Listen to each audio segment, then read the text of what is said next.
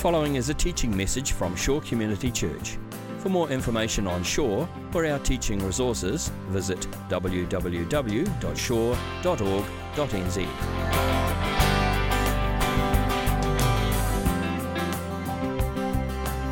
Not everyone who says to me, Lord, Lord, will enter the kingdom of heaven, but only the one who does the will of my Father who is in heaven. Many will say to me on that day, Lord, Lord, did we not prophesy in your name, and in your name drive out demons, and in your name perform many miracles? Then I will tell them plainly, I never knew you. Away from me, you evildoers. And to me, it's quite plain. This is talking about heaven, eternal life in heaven. It's not talking about, as some would posit, some would postulate, this is just talking about the kingdom of God here on earth, the blessings and the benefits of being a Christian here on earth. It's not talking about that. To me, it's clear that it's heaven, because he talks about on that day. It's a future day. On that day, the day of judgment. Thirdly, the people referenced here are not people who lost their salvation. They're not people who were once Christians and worked miracles and prophesied but lost their salvation. I'm not getting into Calvinism, Arminianism, but it's just plain because Jesus said, never. He said, I never knew you. Not I once knew you, but I never knew you, because they never knew him. Which begs the most important question of the day is, do you know him? Do you know him? Or do you just show up on Sundays for church and sing a few songs and maybe give a little to the church when you need? I mean, it was told to me a long time ago, you can live your whole life in a garage, but it doesn't make you a what? A car, an automobile, right? You can show up to church every single Sunday, but it doesn't make you a Christian. The fourth point, the people who's describing here are relying merely on what they say to Jesus for their salvation. Verse 21, not everyone who says to me. Verse 22, many will say to me on that day. Jesus insists that their final destiny is not based on what they're saying to him today, not what they'll say to him on that day. You know, we hear the jokes about you meet Peter at the pearly gates and what are you going to say? No, it's determined before that. Now, don't misunderstand. A verbal profession, a verbal confession of Christ is necessary to be saved. Paul wrote, if we confess with our mouth the Lord Jesus. But he goes on to say, and believe in our hearts that God has raised him from the dead, will be saved. There's some people that think likewise that just because they raise their hand at a church service, they walk down an aisle, they said a prayer, that this is a guarantee of their salvation, despite the fact that it seemed to have had absolutely no impact on their life at all. There's been no fruit. There's been no life change. They say the prayer, but never give it another thought. To me, it would be like this. 1987, I married this beautiful woman. Back then, we were the Ken and the Barbie dolls. And we were in Kona, Hawaii. What would it be like after we said the I do's that I proceeded to never talk to her, never interact with her, never serve her, love her, have intimacy, do any of the things that married couples do? You could say, well, was I really married? Was it really a marriage? I mean, implicit in the act of going down the aisle and saying that, and usually explicit in the vows, are that I'm going to love her, that I'm going to be a friend and a companion to her, that I'm going to be with her in sickness and in health and for better or for worse, good times and bad, that I would be committed to her and her only. That's pretty much implicit and sometimes stated plainly in your marriage vows. True believers are called, we are called the bride of Christ because we're meant to be married to him. Not just having a spoken vow and then left our groom at the altar. We're the bride of Christ. Look at this picture of this runaway bride. Did she run away before or after the ceremony? You can't really tell, can you? Let me ask you something. Would it make any difference? If she ran away after the ceremony, boom, gone. The groom could rightly file for an annulment because he was married under false pretense. I thought we were going to be together.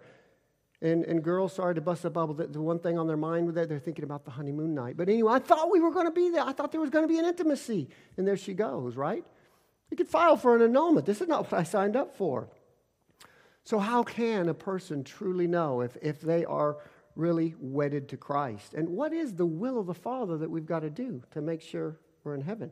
I'll get to this in just a minute. But first, I'm going to tease a little bit more out of the verse, another part of the text, to add just a little bit more tension, as if there's not enough. The people Jesus speaks of here have really impressive credentials. They have quite the spiritual CV. They've prophesied. They've cast out demons. They've done miracles, right? Which are wonderful and impressive things, but apparently they mean nothing in regard to entrance into heaven. And notice Jesus didn't doubt them. He didn't say, "Oh, you thought you did miracles. You falsely prophesied." He didn't doubt the legitimacy of what they were doing and the miracles that they did. But he just said, "They never knew him." And sometimes, I don't know, we can't explain everything that goes on in the kingdom. I was told a long time ago about a miracle evangelist, a miracle worker, a healing evangelist of the 1950s. I won't mention his name. He was going around in tents. I guess that was a thing to do in the 50s in America. Big revivals, thousands saved, hundreds healed. Towards the end of his life, he fell into alcoholism, became a raging alcoholic. And there were stories told of people who would find him at the bar drunk. They would recognize this man. And they would go and ask for him to pray. And he would. And they would get healed. Weird, isn't it? God, I guess his giftings are without repentance. Weird stuff. And so, it's significant that the people in the text mentioned, they did these things in the name of Jesus. Right? It says, in the name, didn't we do in your name these things? Yet they never had a relationship of love and fellowship, because Jesus tells them plainly, "I never knew you. Depart from me." Jesus told his disciples in Matthew 24, he said, "Great signs and great wonders are going to be performed by false Christs and false prophets." In the end, there's one basis of salvation and only one. It isn't a mere verbal confession, saying the right words. It's not that you can do spiritual works and speak in tongues and have healing. It's not knowing about Jesus. It's not knowing right theology. It's not being able to quote the Apostles' Creed or the Lucerne Covenant. No, it's knowing Jesus. It's being known by Jesus. In John chapter 17, verse 3, Jesus speaking, "Now this is eternal life, that they know you, the only true God, and Jesus Christ, whom you have sent." That's eternal life. Eternal life is knowing Jesus. We can experience that today. We can experience that eternal life today. We just have to know Jesus. So I'll ask the all-important question once again. Do you know him? Do you know him like a bride knows the groom and the groom knows the bride? It shocks us. It astonishes us. It baffles us how a man can be a minister and operate in spiritual gifts and have a quote-unquote successful ministry, helped other people to heaven, and yet somehow found out to be an evildoer. Last week, Reuben emphasized, he said, the need to watch a person's life and character over the long run, right? Over the long haul. So based on the frequency of this happening, you hear of ministers falling left, right, and center. Based on these types of stories, it's obvious that it's quite easy to become self-deluded about spiritual gifts. Because I can prophesy, because I can do healing or word of wisdom and knowledge, God's stamp and hand of approval must certainly be upon me, despite immoral, ungodly, unbiblical behaviors. You're in a danger zone there, obviously, from the verse. I've been a Christian now for almost 50 years. I know I look like I'm only 30, but I'm older than that. I've been a Christian a long time. And I'd like to think myself as pretty unshockable, unshakable. Like nothing surprises me anymore when I hear about the actions of so-called Christians. But I got to admit, a few years ago, my favorite apologist on the planet, he was an inspiration to me and a hero. Shortly after this man died, it was discovered that he was a serial adulterer. A pathological liar, a sociopath. I was just blown away. I was floored. I was in disbelief. No, not this guy. No way, not him. I mean, here's a guy who was loved by everybody. He had an international ministry. He led thousands to the Lord. He led thousands of people out of cults and false religions.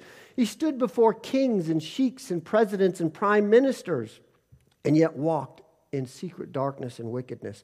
A man to whom Jesus might have said, "Depart from me, I never knew you." What do you mean, Todd? He might have said. Well, he might have said. I can't judge that.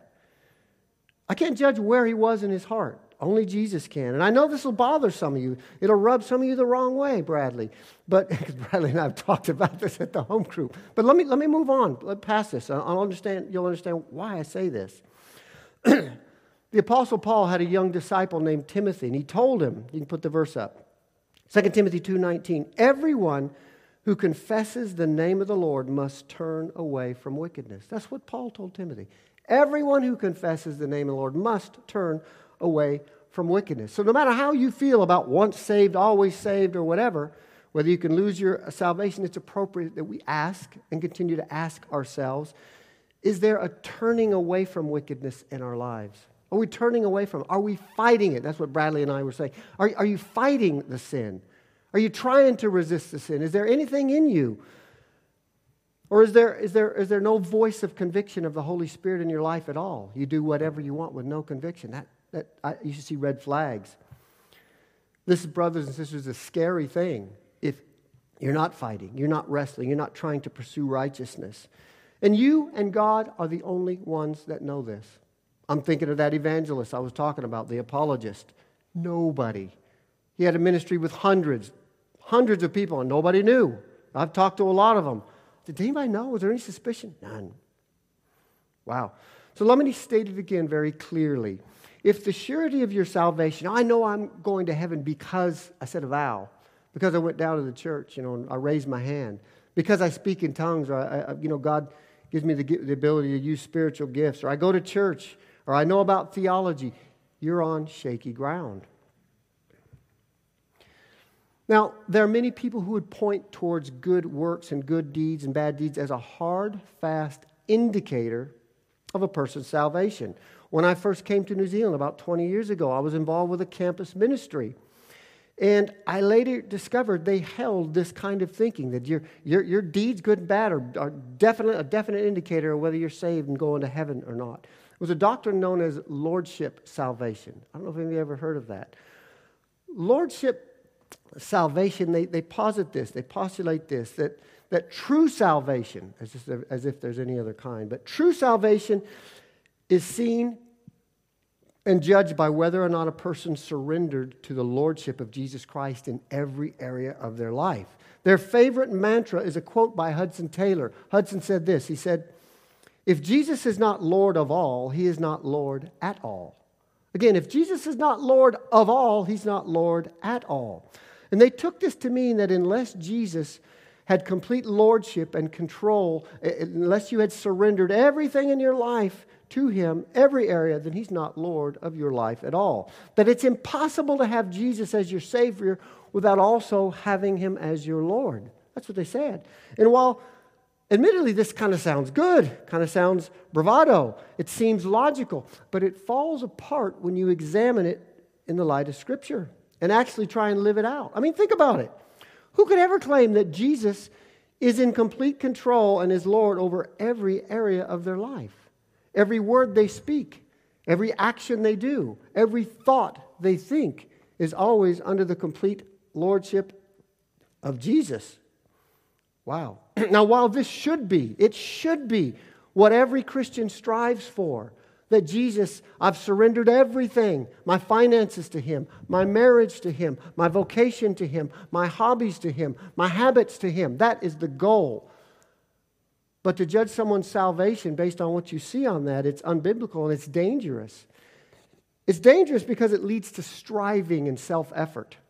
If every time you flub up, you mess up, you do something, you're wondering whether you're really saved or not, you're on shaky ground. You have no confidence in it. It leads to self-doubt and frustration. And it leads people to hiding their sins, taking their sins underground. They don't confess it to one another. At least they didn't in this ministry. I said, no, if I start confessing to you my deepest thoughts and the sins I struggle with, you're going to wonder whether I'm saved or not. We got to get you saved again, saved right, as Jesus is your Lord. And so I saw it. And it also leads to kind of an us and them Christianity. We are the special forces, the SAS of Christians, because we're under this lordship of Christ.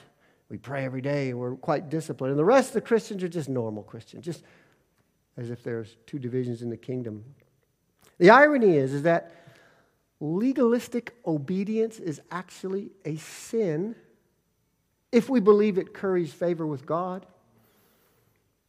If you believe that you're doing so good and not messing up, it is going to cause God to hear you and answer your prayers more, you're in deception, you're in striving, and you're always going to wonder, well, why didn't that prayer get answered? Why didn't this prayer get answered? Maybe it's because I had the bad thought. If you believe that your good works and good deeds in any way contributes to your salvation, getting saved, staying saved, proving to somebody you're saved, you're in error. I mean, it's actually, think of the insult it would be to God. You owe $1 trillion debt, $1 trillion debt. You could never pay it. If you lived 100,000 lifetimes, you could never pay that. And God, through Jesus Christ, comes and says, I'll pay that debt in completion. Oh, cool. Yes, and I'll add my $10, my $15. It's nothing. Statistically, it's nothing compared to the $1 trillion, right? It's absolutely nothing. It reminds me of there was a rookie for the Chicago Bulls. Michael Jordan was playing for the Bulls at this time. His opening game, he scores 2 points. Jordan scores 48 points. After the game, they interview this rookie and say, how do you think you did today? Fantastic. Between me and Michael, we scored 50 points. Between me and Jesus, man, we got this heaven thing solidified with my good deeds, right? The Lordship theology crowd, this doctrine, it also asserts that if a person has true saving faith, they'll never abandon themselves to sin. I would frequently hear, there's no way that person is saved and got drunk again. There's no way that person's saved and fornicated again, looked at pornography again. There's no way that person's saved and talks like that or swears like that. And if you tend to think like this, if it's your thinking, then along these lines, and I'll give you a reminder and I'll give you a warning. The reminder is what Bradley said months ago when he did his passage. He says, while we certainly can judge whether the actions of someone and ourselves line up with the Bible, whether they are good and godly or whether they're evil, that's easy enough to do. We cannot and never judge the motives of a person's heart, right? As Christians, as people, what we tend to do is we tend to judge others by their actions. Well, they got drunk again. He slept with his girlfriend outside of marriage again. But we judge ourselves based on our intentions. Well, I only meant to have one beer at that party, but one turned into 2, turned into 3. I only meant to just give my girlfriend a kiss goodnight, but one thing led to another. But God knows my heart. Oh, so your intentions are good enough for God in your case, but the actions of the other, he certainly must not be saved. The warning is this: our judging is arbitrary, completely arbitrary. Here's what I mean by that. You'd have to know how many times a person has to sin to question his salvation. If he did it once, if he did it twice, 3 times, 4 times. How many times? They're certainly not saved. They're certainly not born again. You'd also have to know how often a person could commit the sin. You did that thing again, you did it last year. You did that sin again, you did it last month. You did that last week, you did that yesterday. Where's the line? How often is too often before somebody's definitely not saved in our estimation? You also have to know exactly which sins to look for. Which sins to judge? Adultery, fornication, greed, drunkenness. Those are all outward. They're all obvious. What about the sins that are internal, like being judgmental? Being judgmental. Gossiping. You gossip about others. And what about the most subtle, hidden, but insidious sin of all, pride? That you stand in pride when you judge the actions of others and try and judge whether they're a Christian or not. A revelation finally dawned on me. I don't remember when, but it dawned on me. Because I tell you, it was like chasing the dangling carrot for me when I was in that movement. I'll please God when when my thoughts are pure, when my life.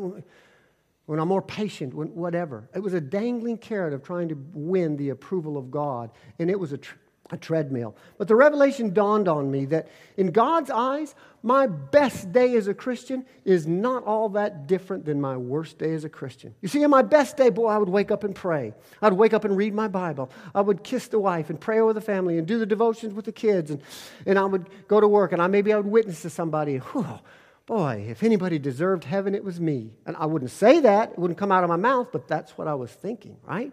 On my way. My worst day, I did none of that. I didn't pray. I didn't read the Word. I was mad at the wife. I said something angry to her. I didn't speak to anybody about Jesus. Oh, boy. And boy, I thought these days were separated by light years. But God, looking from heaven down on these 2 days with His perfect vision of justice, His perfect vision of righteousness, says, no, they look about the same to me. They're not only sins of commission, they're sins of omission. Yes, I haven't lusted today, Lord. Have you loved me with all your might, heart, mind, soul, and strength? Have you loved your neighbor of yourself? Have you done justice? Have you loved mercy, like Micah says? You see, we always miss it. It's the verse that our righteousness, look, God, don't I deserve heaven? Our righteousness as this filthy rags before Him, because He is perfect in His judgment and justice. And we've talked about that early on. Even the great apostle Paul, he said he kept on sinning. I mean, look at the verse. In Romans, he says, for I have a desire to do what is good. We all have a desire to do what's good, hopefully, and we judge ourselves by this. But he goes on, but I cannot carry it out. For I do not do the good that I want to do. But the evil I do not want to do, this I keep on doing. Maybe you can relate to this. I can sometimes. The New Testament gives examples of carnal Christians. Paul wrote a letter to the church at Corinth, and these guys were messed up. They were suing each other, brothers suing each other in court. There was selfishness. There was drunkenness at the Lord's table, but he never hinted that they were not saved. Look what he said in verse 1 Corinthians 3. Brothers and sisters, he calls them brothers and sisters. I could not address you as people who live by the Spirit, but as people who are still worldly. Some versions say carnal. Some versions say fleshly. Mere infants in Christ, for since there is jealousy and quarreling among you, are you not worldly? Are you not acting like mere humans? So the Bible, it speaks of people doing good works, miracles, prophesying, casting out demons, but yet not saved. And it also speaks of people doing evil works and yet are saved. And you might say, well, why should we act good then? Am I giving you a license to sin? Go ahead and go out there and get drunk like this evangelist I was talking about. Should I live a lifestyle of carnality? No, I'm not saying that. Don't hear what I'm not saying. Don't tune out yet. I'm coming for you. You see, the Apostle Paul immediately clarified when he was teaching on the goodness of God and the grace of God and forgiveness of God. They asked him, well, an imaginary person, what, should we continue to sin that grace might abound? He says, no, by no means. How should we who are supposed to be dead to sin to continue to live in this?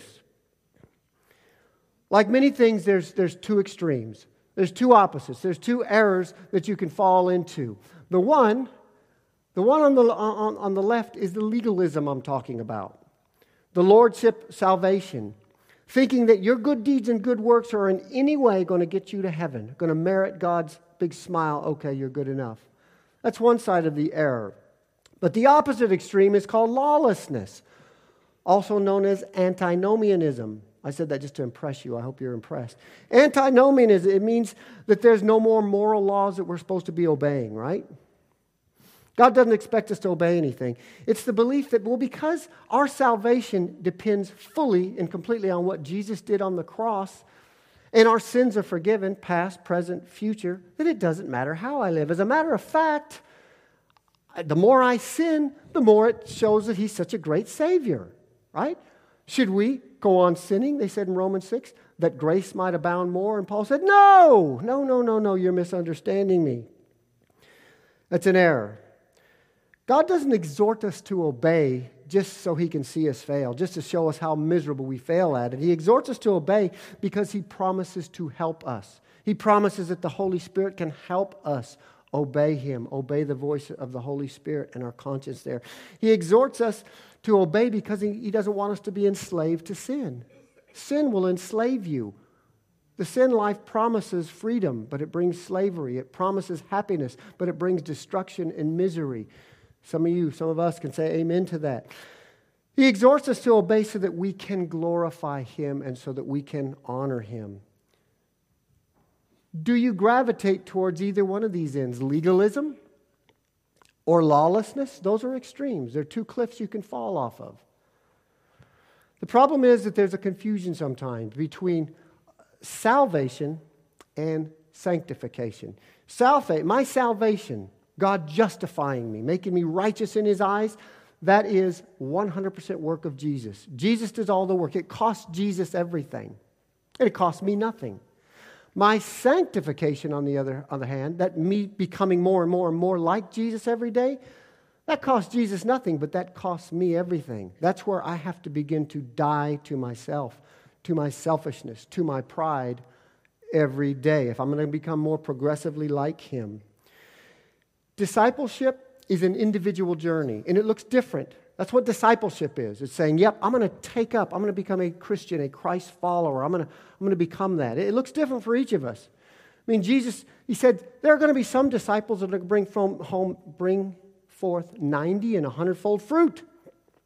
There are other Christians. There's other people that are only going to bring forth 30-fold fruit. He knew that. The journey will look different for each of us. I mean, imagine if a 30-year-old man gets saved. And this young man, he's had an abusive past. He's an orphan, let's say. He's been addicted to drugs for the last 20 years, and he gets saved. His journey of sanctification, he might not look like what you think a Christian should look like for quite a time, if ever. He's developed some terrible habits. He's developed some terrible coping skills in life.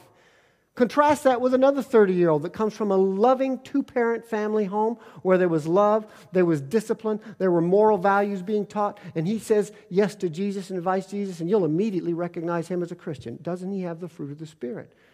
That's our external judging going on there. But I'm just saying the sanctification process is different, and it progresses differently for each Christian. So the second big question of the day, the first one is, do you know Him? The second big question of the day, and we've got to be brutal about it, is how is my own sanctification process going? Am I a disciple? Am I a follower of Christ? Is there fruit being borne out in my life? Am I manifesting love and joy and peace and generosity and patience? It's the old saying, if Christianity were outlawed in this country today, would there be enough evidence in your life of you being a Christian for you to be convicted in a court of law? It's the old thing. The people at your work, if they found out you're a Christian, would they say, whoa, I never would have guessed? Or would they say, yeah, of course, I see you praying. I see you doing, loving people, etc., etc. Is the Holy Spirit continually prompting you about an issue that's deep-seated and yet hidden from external view? Nobody else knows about it, that you're not dealing with? That's the cost of discipleship, is dealing and wrestling with and pressing on and wrestling with sins. Now, I don't want to sound contradictory, but it seems like a good general rule, a general kind of a self-guide, that genuine faith in the heart, a bride of Christ, will eventually lead to some fruit in the life. I mean, it's like a pregnant woman. When a woman is impregnated, things are going to change. They just have to. It's like she develops a craving. I remember going to an Angels game, and my wife was pregnant, and she's seeing somebody with nachos. Honey, I've got to have those nachos. Oh, I'm watching the game. She starts crying. She had to have those nachos. So I went and got those nachos. She never desired nachos before. There should be a craving for what God desires. When I committed my life to Christ, I was about 22 years of age, and I wasn't living right at that time. But man, when I said, Jesus, come into my life and fill me, I began to get out the old phone book and make some phone calls and apologizing to people for lying to them and treating them poorly and whatnot. Nobody told me to do that. It was the Spirit of God in my life beginning to manifest something in me. And so that should be happening to us who call ourselves Christians. Lastly, am I saying that our works, our deeds have no eternal significance at all?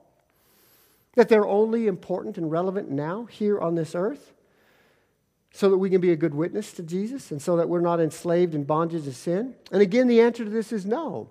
while our works play no part in us getting saved, getting justified and made righteous before Jesus' eye, before God's eyes. Our works don't play any part in that. But our works play an important part in our eternal rewards. Our eternal rewards, or lack of rewards. Jesus promises He's one day going to sit and judge our actions and our deeds and our words and everything we do. And He's going to sit like a refiner and say, yes, that's pure and that's good. And He's going to reward us for that. That's the gold, silver, and precious stones He talks about. That'll go through the fire, no problem. But He's also going to refine the things that had mixed motives or bad motives or just plain evil, and they're going to burn up in that fire, wood, hay, stubble. We're not going to get any rewards. And He knows, even on our best day, we're a mixed bag. And though we'll be saved through the fire, those works, those deeds that were evil or mixed, will be burned up. And so for all eternity, we will be able to have some kind of rewards. The Bible doesn't talk a whole lot about them, but whatever it is, it sounds good. I want some eternal rewards on my account. And yes, I do want to be living free from the burden and bondage of sin. Finally then, in returning to our text as we close out today, Matthew 7:21, it says, not everyone who says to me, Lord, Lord, will enter the kingdom of heaven, but only the one who does the will of my Father who is in heaven. What then is that will? What is the will of the Father in heaven? The will that we have to make sure we do to ensure entrance into the kingdom of heaven, to make sure we're saved, we get there. Now, the legalist, the Lordship Salvation, would hand you a big long list of their artificially made up do's and don'ts. Make sure you do this. Make sure you don't do that. That's the Lord's will. But let's take it from the horse's mouth. Let's take it straight from Jesus. Look at the verse, John 6, verse 40. For my Father's will, Jesus speaking on behalf of His Father, this is it, here we go, is that everyone who looks to the Son and believes in Him shall have eternal life, and I will raise them up on the last day. He wants you to look to the Son. That's His will. That's His will. See, because only the Son could obey the Father perfectly. Only the Son, only Jesus Christ obeyed all 600 and something commandments of the Old Testament, the law. He was the only one righteous enough to go to heaven. But you know what He did? He substituted His perfect record for our criminal record, our bad, our terrible record. It's called imputed righteousness. That's what it is to be a Christian, saying, Jesus, I got a miserable record, and He had a perfect record. The big divine swap. John 6:28. Then they asked Him, this was a crowd that had followed Jesus all the way across the Sea of Galilee. They asked Him, what must we do to do the works of God the works God requires? And Jesus answered, the work of God is this, to believe in the one He has sent. The gospel is an offense to people that want to earn, and they're used to merit. You don't do anything, you don't get anything. It's an offense to that. It really is. These people that want to work, and do, the gospel's an offense. But the right response to the gospel is this. It's faith.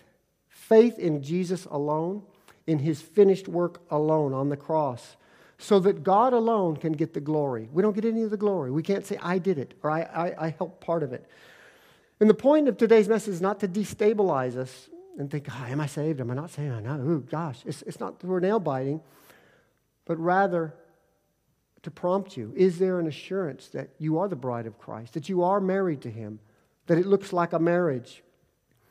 We can know that we know. In 1 John 5:11, Jesus said, and this is the testimony. God has given us eternal life, and this life is in His Son. He who has the Son has life. He who does not have the Son of God does not have life. I write these things to you who believe in the name of the Son of God, so that you may know that you have eternal life. Not wonder, not guess, not hope. If you have belief in the Son. So you should have assurance if you fully trusted in Christ, not your own works. If you recognize that according to God's perfect standards, we all fall short. We've all sinned. We're sinners. If you've realized that no amount of good deeds and good works are going to wipe away sins, going to take away or even minimize even the smallest sin, no work can do that. Only the blood of Jesus can. If you've asked Jesus to forgive you on the basis of His perfect sinless life and sacrifice, if you've asked Him to come into your life and fill you with His Holy Spirit, And if you've trusted his finished work on the cross, on the basis of his promise, we can therefore say, yeah, I'm assured of salvation, certainly not by what I do, but what he's done, and I recognize. And maybe you're here today and you don't have any assurance.